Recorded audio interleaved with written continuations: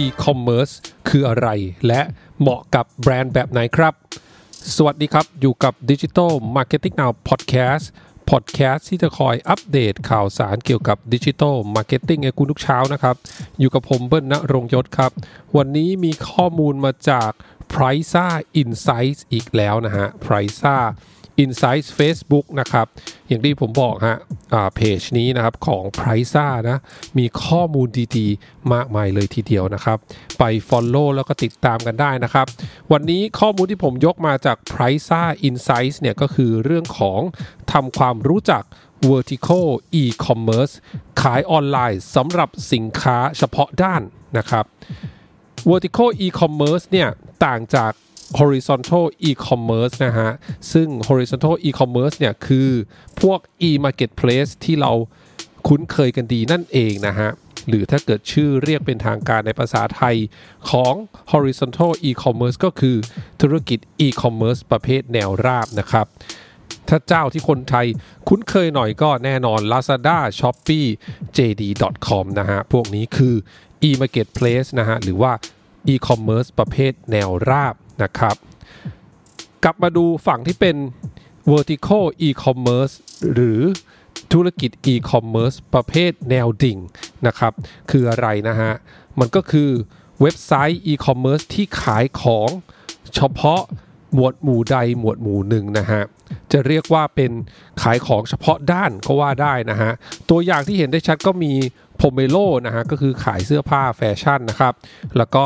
knock.com อันนี้ก็เป็นเว็บไซต์ e-commerce สัญชาติไทยนะฮะในเครือของ SCG นะฮะ SCG ก็เป็นหนึ่งในนักลงทุนหลักนะครับ knock.com เนี่ยก็จะขายสินค้าเกี่ยวกับอุปกรณ์ก่อสร้างทั้งหลายนะครับอีกอันหนึ่งก็เป็น convi.com นะครับซึ่ง convi.com เนี่ยก็จะขายสินค้าประเภทเครื่องสำอางนะฮะคอสเมติกทั้งหลายนะครับเป็นหมวดหมู่เฉพาะเรื่องของเครื่องสำอางเพียงอย่างเดียวนะครับทีนี้มาดูกันครับว่าถ้าเราเป็นธุรกิจเนี่ยนะครับเราควรที่จะเลือก e-marketplace แบบไหนนะครับสำหรับ e-marketplace แบบแนวราบเนี่ยเขาบอกว่าเหมาะกับร้านค้าขนาดเล็กขาดเครื่องมือการเข้าถึงผู้บริโภคนะฮะก็คือใช้ประโยชน์จาก e-marketplace นั่นเองนะฮะe-marketplace ที่มีทราฟฟิกเข้ามาเยอะอยู่แล้วแล้วก็มีคนช่วยทำเรื่องของการตลาดให้อยู่แล้วนะฮะนอกจากนั้นเนี่ยยูเซอร์ที่เข้ามาก็สามารถที่จะเซิร์ชหาหมวดหมู่เกี่ยวกับสินค้าของเรานะฮะหรือแม้กระทั่งเซิร์ชหาชื่อแบรนด์ของเราได้ใน e-marketplace นั้นๆนะครับส่วนฝั่งที่เป็นธุรกิจ e-commerce ประเภทแนวดิ่งเนี่ยเหมาะกับแบรนด์ที่มีศักยภาพมีฐานลูกค้าต้องการสร้างตัวตนของแบรนด์อย่างโดดเด่นและเข้าถึงลูกค้าโดยตรงนะครับอันนี้ต้องเพิ่มเติมนิดนึงนะฮะผมเข้าใจว่าทาง Pricer Insight เนี่ยพูดถึง vertical e-commerce ในมุมนี้นะว่าธุรกิจใดควรเลือกใช้vertical e-commerce เนี่ยนะฮะเขารวมถึงการที่เวลาแบรนด์เนี่ยมีเว็บไซต์ของตัวเองด้วยนะครับอันนี้เนี่ยเขาก็นับว่าเป็นธุรกิจ e-commerce ประเภทแนวดิ่งเหมือนกันนะฮะเพราะว่าเวลาแบรนด์หนึ่งขายเนี่ยก็มักจะอยู่ในหมวดหมู่ที่เป็นหมวดหมู่สินค้าเดียวกันนั่นเองนะฮะดังนั้นนะฮะอย่างที่บอกมันก็จะเหมาะกับแบรนด์หรือว่าสินค้าที่มีฐานลูกค้าอยู่แล้วพอสมควรนะแล้วก็อยากจะสร้างตัวตนแบรนด์ของตัวเองเนี่ยให้โดดเด่นแทนที่จะไปอยู่ใน e-marketplace ที่รวมๆกันหลายๆแบรนด์นะครับ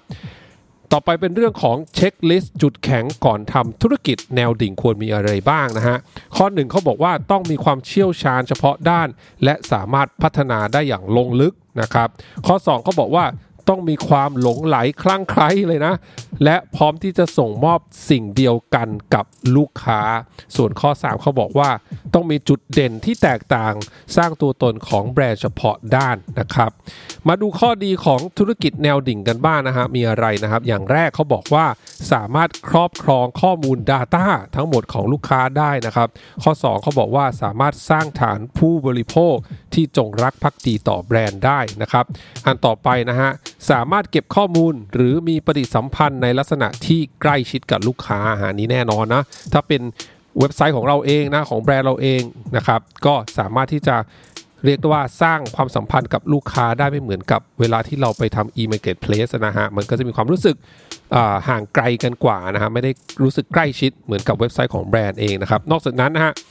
อีกข้อดีนึงเขาบอกว่าการบริหารจัดการและภาพลักษณ์เนี่ยเป็นหนึ่งเดียวแล้วก็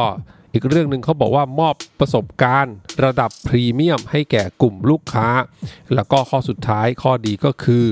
ไม่ต้องพึ่ง Marketplace เจ้าใหญ่นะครับก็ไม่ต้องพึ่งเนี่ยแหละฮะชื่อที่ผมกล่าวไป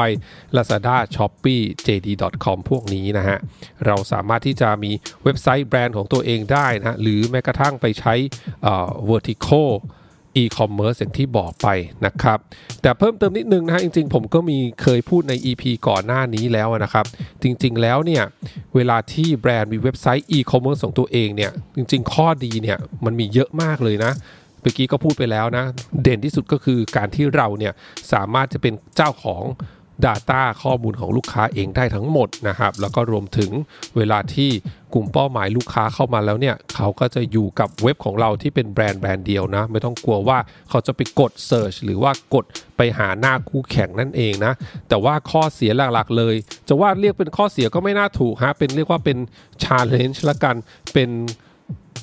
ความท้าทายนะครับของการมีเว็บไซต์ของตัวเองก็คือว่าค่าใช้จ่ายเนี่ยมันค่อนข้างสูงมากๆนะครับโดยเฉพาะถ้าเราอยากได้เว็บไซต์ที่